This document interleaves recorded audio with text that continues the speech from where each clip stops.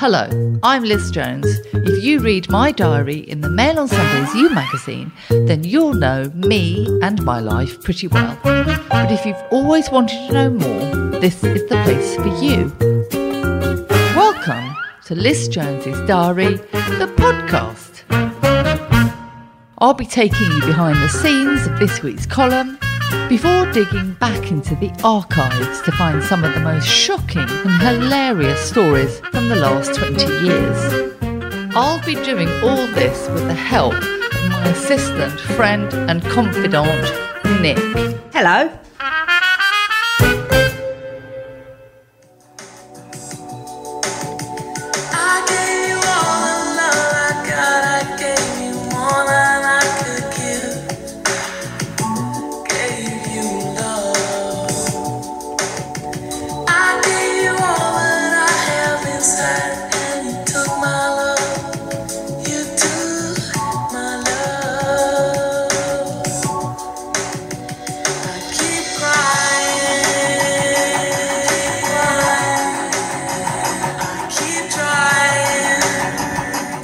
Everyone, the reason I'm playing Sade is whenever anything bad happens in my life, I play Sade. And in the early 90s, when I split up with Trevor, he had the high-waisted trousers, I played Sade over and over and over and over again. And the reason I'm playing Sade today is because I lost Gracie.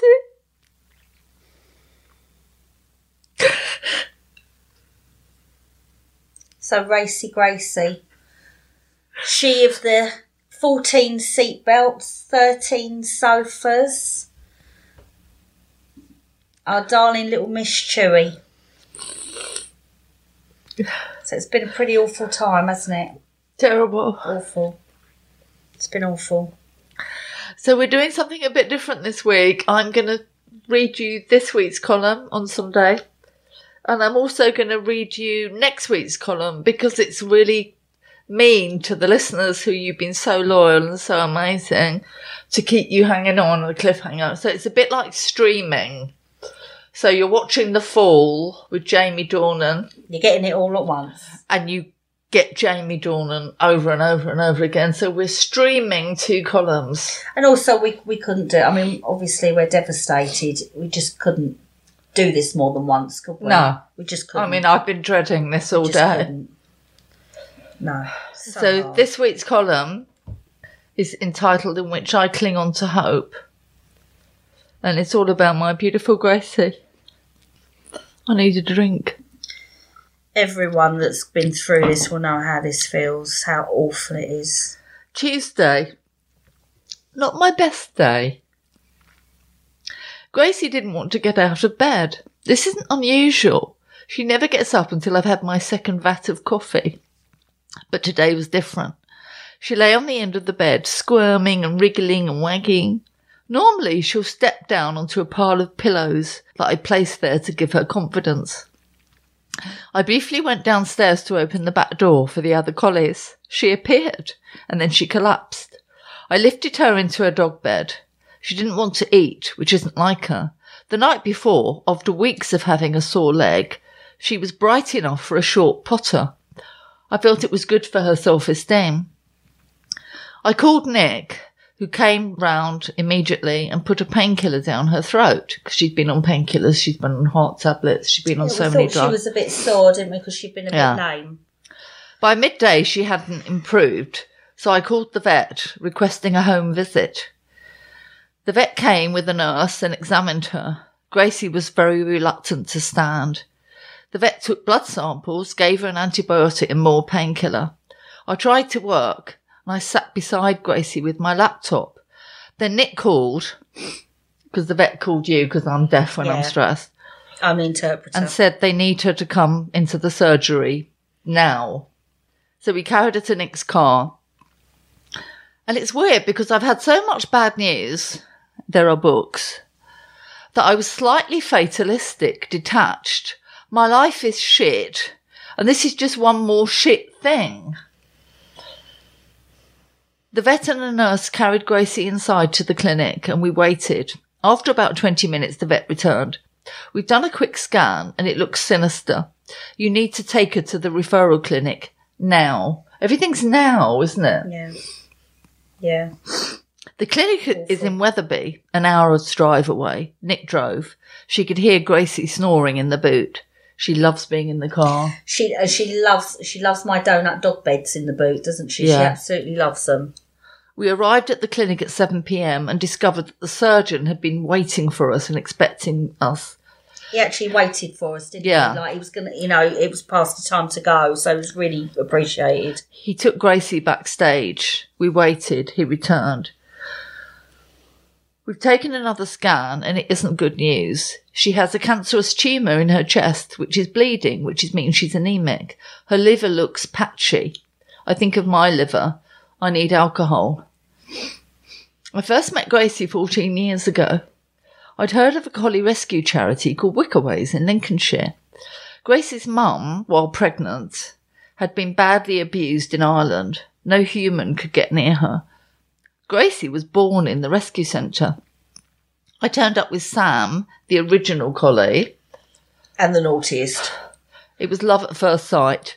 Gracie had a pink tummy. She had pointy ears. She was very nervous, just like me.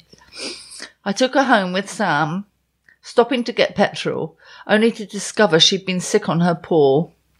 She did a Daily Mail shoot on her very first evening, didn't she? She did, and the photographer was, can you ask her to do this? Can you do No, this? she's only Can you just do that?" arrived. She's just arrived. She doesn't know he's sick yet. She never did learn to wee outside or not to chew. There has never been a more difficult dog. And we don't say that lightly, do we? She cannot spend even a few minutes on her own. When I'm in the bath, it's seconds before a pointy nose appears. I love her with every fibre of my being. The surgeon tells me there are two options. As she's 14 with cancer and has collapsed, the first option is to put her down there and then. There's no shame in that. Or we can take a biopsy, find out how aggressive the cancer is, and have a scan in the morning, followed by chemotherapy. Dog chemotherapy is quite different to human chemotherapy, I think. Yeah, apparently they don't get sick like we do. I didn't in the lose all same her way. fur. No, Well, she lost all her fur. It'd be less hoovering, wouldn't it? Anyway, I opt for option number 2. I cannot lose her tonight.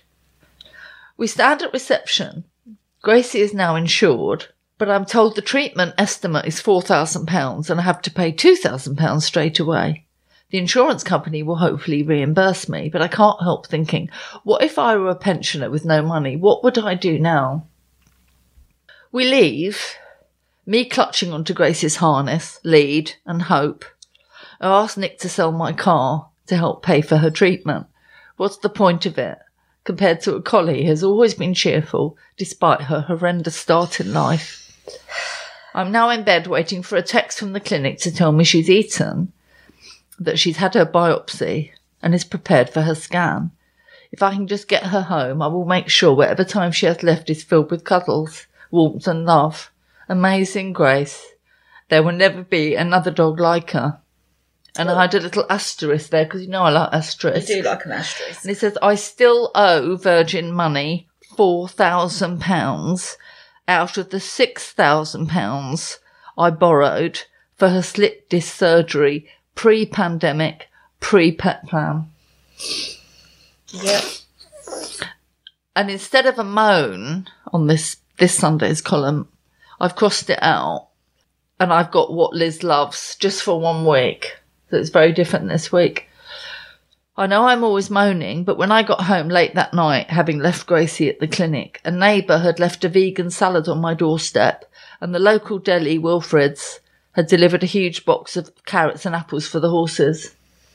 Actually, we had a lot to be grateful for, didn't we? The consultant waited to see her, so she didn't have to wait till the next morning.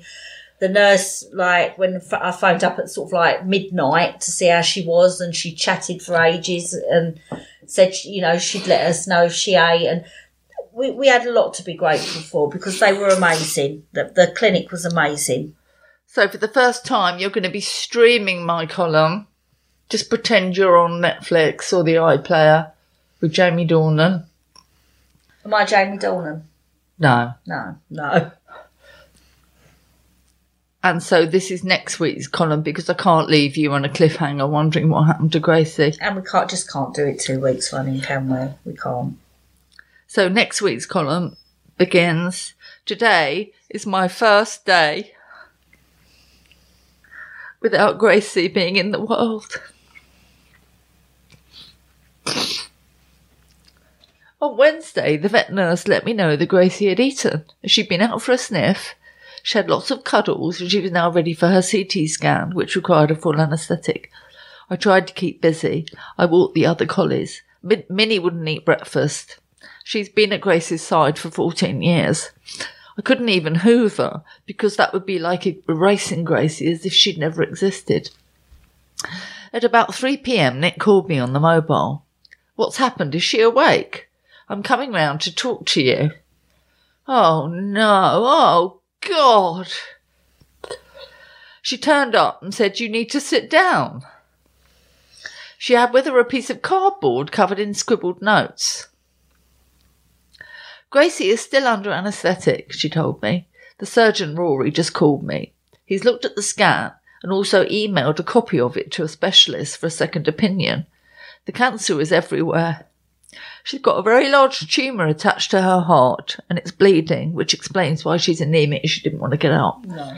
She has a tumour on her tonsils, which explains the gagging. See, I knew that was suspicious. No one listens to me. Yeah. She's got a lump in her throat. There's a mass on her spleen. I have water running down my face. To have to take that phone call was devastating anyway, because obviously we all love Gracie. I never get nice phone calls. I never get nice phone calls. To have to come and tell you that was horrific. I mean, it's the second time, isn't it? First with Lizzie.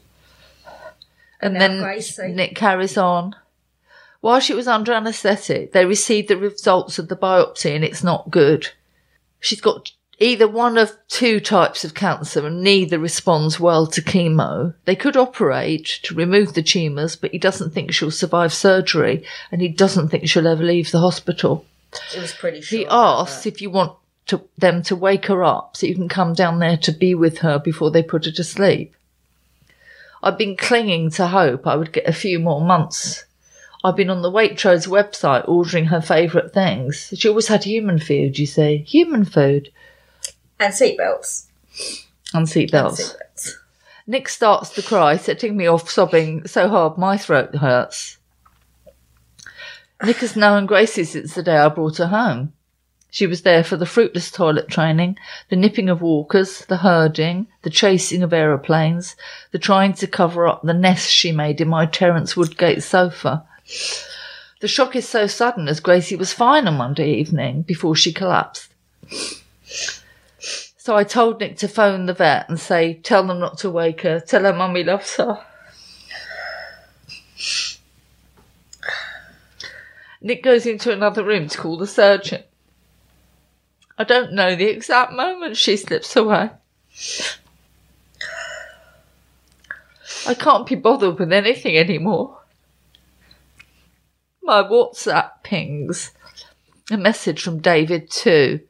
I guess it's more compelling reading your column if I'm a knob. Oh, bugger off. I've got bigger problems than fucking men. Timing, isn't it? Just bugger off. They never heed my warnings that they will hate appearing in a column. They always think they will hack it. Gracie never minded. I wrote that she was incontinent and she destroyed seatbelts. I can't believe that someone so small has gone through such a big thing to die alone without me. She would groan with pleasure every night when she settled on the pillow next to me. Her bottom on my shoulder like a big furry parrot. She loved being a collie. She wouldn't have wanted to go. Just been such a shock, hasn't it? It was just such a shock. Awful.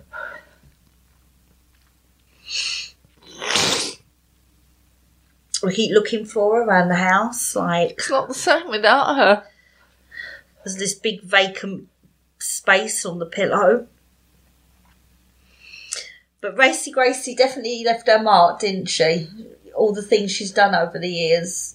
We've had the fountain of wee for the accountant. Stress wee. I stress wee. You stress wee. Every time she had an accident, I'd just say to her, Gracie, I have accidents. Don't worry about it. She was never told off, was she? Well, no, because she'd go all squirmy, so you actually had to say, good girl. You actually say, doesn't matter, Gracie. Good girl, it's okay. You wee on the pillow. Good girl, it's fine. Good girl. I don't think people realise what a difficult time a lot of collies have on farms. No. They're very much seen as working animals. They're not part of the family. They live on the doorstep. They're not given a bed. They're probably shot when they're old or dumped like Sam was. But she just lived in the lap of luxury, didn't she? No, she did. I mean, she had the most amazing life. She was so happy. Every day she was so happy. She just was, I know, she was a really special girl, but it's not the same without her. Well, I'm sorry to depress everyone, but I'm sure anyone who's had a pet will know how awful it is when you lose them. Everyone's heard about Gracie for the past 14 years. I mean, Gracie's been in the photo shoots, hasn't she? She's been in the column. She's been everywhere. You know, she's family. And I think that's the thing, isn't it? They are family. They are your family. And that's it. And it's just never been the same without her. They're more than your family, actually, because I didn't sleep with my mum on the pillow every night. No. Do you know what I mean? It's like she was a dog that you couldn't leave, so wherever I went, she was there. Yeah, absolutely. And she looked so well on the Monday night. The night before, she collapsed. She looked amazing, didn't she? I said, doesn't she look cheerful? She was thinking, oh, great, she's feeling better. You know, she's not as lame. She's feeling better. We're on the mend. Yeah. But everyone that looked after her was amazing, wasn't they? And I think in these situations where it's so devastating, you do have to be grateful. She wasn't ill for a long time. It was very quick. She wasn't in pain. She was still wagging. She was still her, you know. And I think we just have to be grateful for that, because as much as it's a shock and it's heartbreaking because it's a shock, she didn't have a prolonged illness. You know, she was fine the night before. And I think you just have to take gratitude where you can find it. Have you got a lighter topic, Nick? I have got a lighter topic. I want to know what is going on with newspapers and news nowadays. Don't criticise mine. No. Does it count if it's not you? Does it count if it's not you? Does it count if it's not you, if I'm not criticising you directly? No, but you can't criticise the man or the man on Sunday. No, I'm actually going for BBC News. Apparently, It's News. Come on, can we just get a life here? Apparently, It's News worth reporting that Liam Gallagher buys a battered sausage in the Chippy on his holiday in the Peak District. That's newsworthy. I love Liam. That's not news, is it? I bought a sausage. I love Liam. I went to the Chippy. I can imagine Liam's quite difficult, and I think there's only 6 degrees of separation between me and Liam. I imagine Liam's quite difficult if you were dating him. But it's not news, is it? It's not news. It's not. I loved him when he did the Manchester concert after the bombing of the Manchester Arena. Do you remember I interviewed that girl who was injured? And Liam Gallagher took part in the Manchester concert afterwards, and he just turned up in an old green Parker, and you're like, just love Liam Gallagher. No, he's in this picture. He's with a fan, with his battered sausage, with his hood up in the Peak District because it's obviously raining. And I'm just like, it's not news. It's not. But you know Liam's got really news. Bad arthritis. No, I didn't know that. He's going to have to hip and knee replacements. That's because he's his funny northern walk. Well, he should be eating battered sausages. That's his northern walk. That's not anti-inflammatory, is it? That's not anti-inflammatory. He wants sweet potatoes. And the other thing I've been doing is I actually got invited to go to a party on Saturday. Yeah, I like the way I wasn't invited. You wouldn't have wanted to come. It was a party up at the rugby club. Yeah, but it was the vet. I've spent more money at the vet than you have. Well, possibly not, actually. Possibly not. Not over the years you have. I'm sure. We had this joke with my vet in Somerset that I'd bought the Mercedes and the house. Do you know what I mean? Like, I pretty much kicked my vets out. No, I was invited to a party, which was lovely. I haven't been invited to a party for, like, years. I haven't been to a party. So I was quite excited, and I thought, great. And then, like, you can think, oh, great, I'm going to get ready. And you think, you know, it's all going to be lovely. And then did you hire a stylist? No, I didn't hire a stylist. Well, I've got Martin. Martin's my stylist. I go, shall I wear this? And he'll go, oh, and he'll give me his opinion, and I'll go and change. Martin's very fashion conscious. He's not, because he brought you a Greg's uniform for Christmas. He did. Martin actually bought me, and I don't know what. And she wears it. She wears the hat as well. It's really warm on the yard. He bought me a Greg's hat, and he also bought me a Greg's hoodie, which actually is warm and nice quality, so I do wear it. But obviously, it's not a good look, is it? You don't buy a fat person a Greg's hoodie, because obviously it looks like all they do is eat Greg's. Well, that's true, though. It's not. I'm more discerning. I do like the odd vegan sausage roll. So what did you wear in the end? Was it sparkly? Well, no, it wasn't sparkly. It was a trauma, because what I had forgotten was that I have put on so much weight. So my whole capsule wardrobe now, we'll put it this way, if it goes on, it doesn't mean it looks good. Do you know what I mean? I had this beautiful red dress, and it was lovely when I sort of was more out. Was it next? It is next, and I love it. Don't you not next? I love it. But I actually looked like Humpty Dumpty. I literally just looked like this belly on legs. And I said to Martin, when I eventually found something to wear, I said to him, how do I look? And he said, you look very casual. And I said, what do you mean I'll look casual? I'm not going to wear this to go to Sainsbury's, you pillock. And he's like, oh, well, I meant you look nice. Why are you asking him? Well, because I'm just getting some sort of opinion. I mean, Boris doesn't care, does he? But I have got a bit of advice for the ladies, because I struggled to get ready. Because I was trying to squeeze in things that now won't go on my leg. But I thought, right, I'm going to dig out the shapewear. I'm going to dig it out and try and cram myself into that. And you know, on the adverts, they put these bodies on and they roll it up, and all of a sudden you've got a flat stomach and an hourglass figure. It's got to come out somewhere. It's got to come out somewhere. I had 5 boobs and about 3 back rolls of fat. It was not good. But can I just tell everyone what happened the next day? What happened the next day? She turned up still wearing makeup. Oh, I did. I think it's a good night. If you've still got the makeup on the next morning. Who goes to bed Me. Wearing their makeup? It's against the rule of God and Vogue. If you've had a good time and a few too many I think it's really dangerous. I think it's very dangerous. It's dangerous for your eyes, your eyelashes. I've got to be honest. If that's your idea of danger, you ain't lived, love. Do you know what I mean? I've been pushed down the high street. I've never ever done that.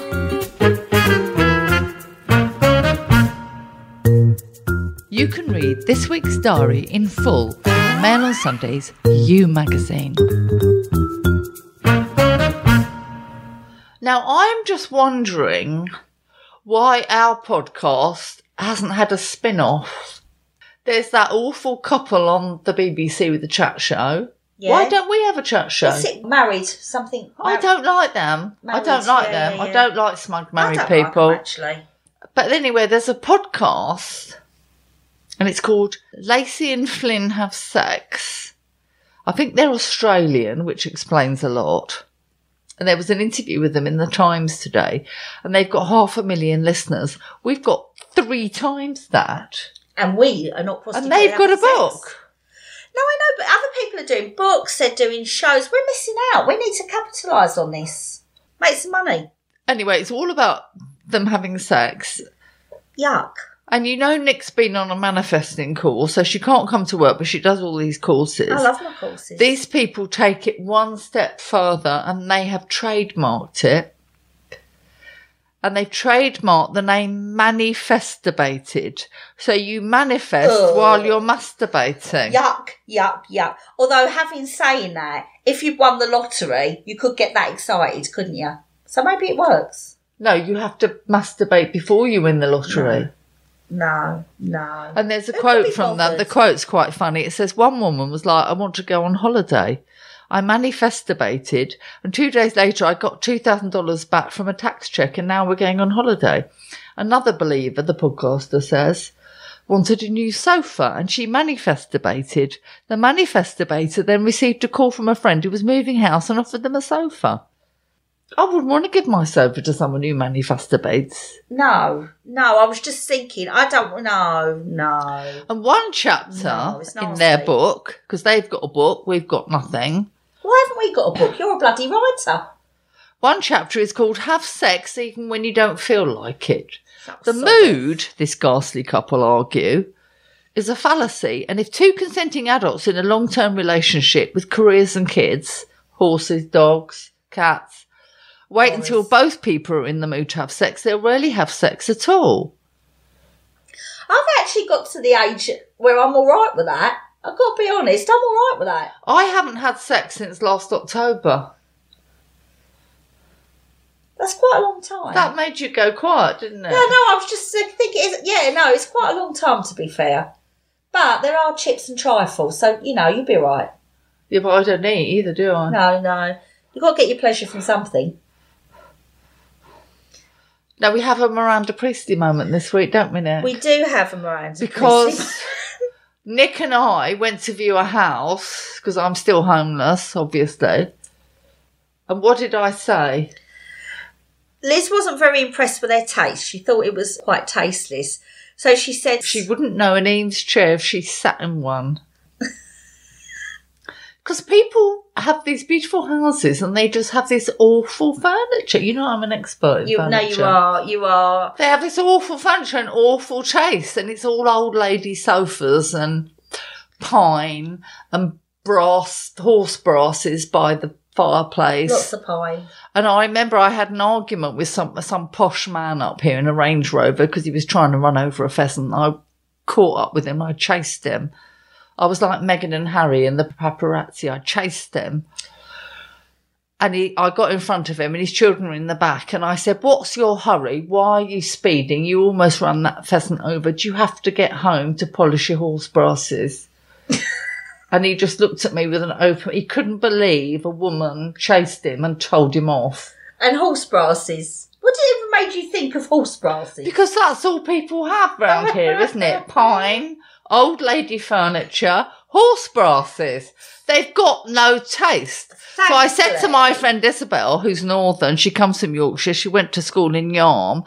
I said to her, I'm going to have to buy a renovation because people up here have got no taste.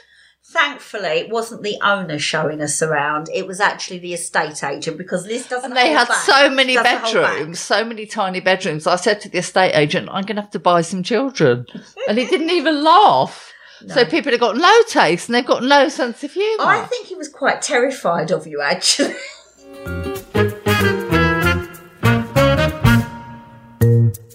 Every week, lots of you get in touch, telling me what you think about my life and my decisions. So I think it's only fair that you get to have your say here on the podcast too. If you'd like to get in touch, then go to lizjonesgoddess.com or tweet me at lizjonesgoddess.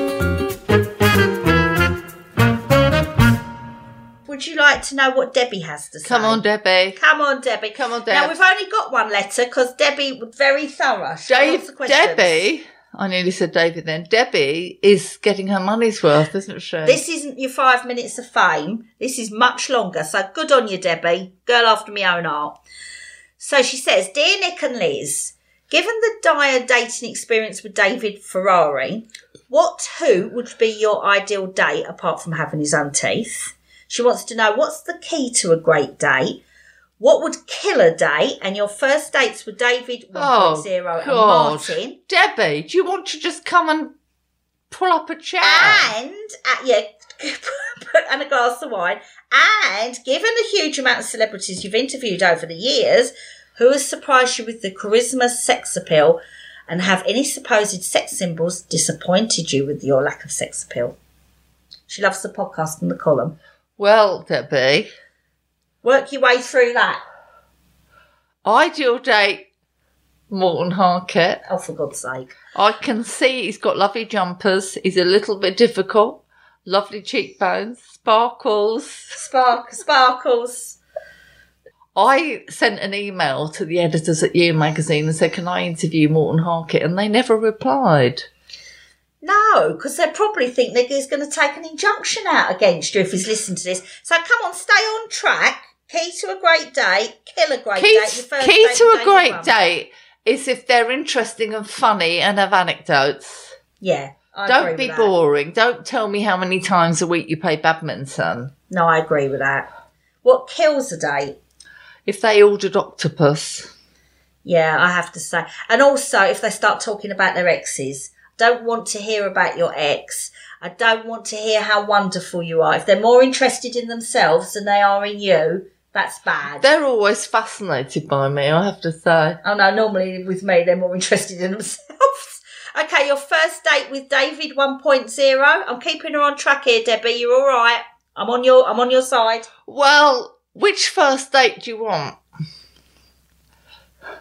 Well, do you want the first date in 1983 or the first date in 2014? Let's do 2014 because the first date in 1983 wasn't really a first date, was it? No, 1983, I invited David to see Susie and the Banshees at the Royal Albert Hall. He didn't know it was a date. I knew it was a date. But that was my point. It wasn't really a date. No, but it was a date. Okay, right. So I drove him in the Mini and we saw Susie and the Banshees, and on the way back, he said, we need to stop to get something to eat. So I stopped the car. He got out. He bought a pie for himself and ate it in my car. No one eats food in my car. Did he not offer you a pie? He didn't offer me a pie, and no one eats food in my car. He ate a pie in my car. So he ate all the pies then? Pardon? He ate all the pies. It's a joke. Yeah, second date with David 2014. 2014. We went to Locanda Locatelli. You mean the date that he knew he was going on? He knew he was going on. I said, why do you want to have a date with me after 40 years? And he said, I just want another look. Right. Okay. And he survived that day. Interesting, right? So he came to Locanda Locatelli and I was wearing nude Victoria Beckham. I paid. Are the warning signs not going ding, ding, ding here? You paid. We had drinks in the bar and they said, your table's ready. And he picked up his drink to carry it. And I'm like, I don't carry my drink to the table. I ain't a waitress. Oh, God. Oh, dear God. Have some standards. Oh, dear God. Just pick your drink up and carry it for the love of God. And then, after that lunch, he then invited me out for dinner. But unfortunately, between the lunch and the dinner, I had an evening with You Magazine readers at a hotel in Kensington. Yes. And I mentioned I'd had lunch with David and that I was going to have dinner with him and he was my new boyfriend. They contacted him on Facebook and told him. So he had me expressing my love for him on Facebook before we'd even had anything. Proper date. I'm just doing that. Proper date. Why would you do that? No. Anything that we do here at You Magazine is confidential. What happens at You Magazine stays at You Magazine. Yes. You don't talk about me and David. You don't talk about me and David. You don't talk about me and David. That's the rules. No, it doesn't work like that, does it? It doesn't work like that. It's Fight Club. It doesn't work like that. Well, my first date with Mark, see, we were friends first, so I don't. No, they weren't. No, we were. We were friends. No, they first. weren't. And I think the first date will count. Really, the first time we actually. She kept it secret for 9 years. 9.5 years. He took me up on the quad bike to the top of the moor, and he took a little packed dinner and everything, and we watched the sunset. That was our first proper date. That's rubbish. No, do you know what? Do you know you can be killed on a quad bike? I love quad bikes. It was absolutely lovely because we went up there, we were jumping ditches and stuff, and we went right to the top of the moor, which was an amazing view, and he'd packed some food that you would never eat in your world because this is Martin. He's not going to be classy. It was like crisps. snacky stuff, chocolate and stuff. Great, pop. And we watched the sunset, and that was actually really nice. And that was actually a really good date. Did you kiss him? No, I don't think, no. It was kind of that sort of first, it might go further and being friends sort of date, if you know what I mean. You see, actually, David's quite forward. Oh, no, Martin's not. David's quite forward. So I wore this Victoria Beckham nude dress, which came down sort of below my knees. And he said, the reason I asked you out to dinner was because I could see your pubic bone through your dress. That's not forward. That is forward. That's just crass. That's forward. Crass. Don't talk about things like that. No, leave your pubic bone alone. Oh, my God. Okay, so who has surprised you with their charisma and sex appeal? Sex appeal, charisma...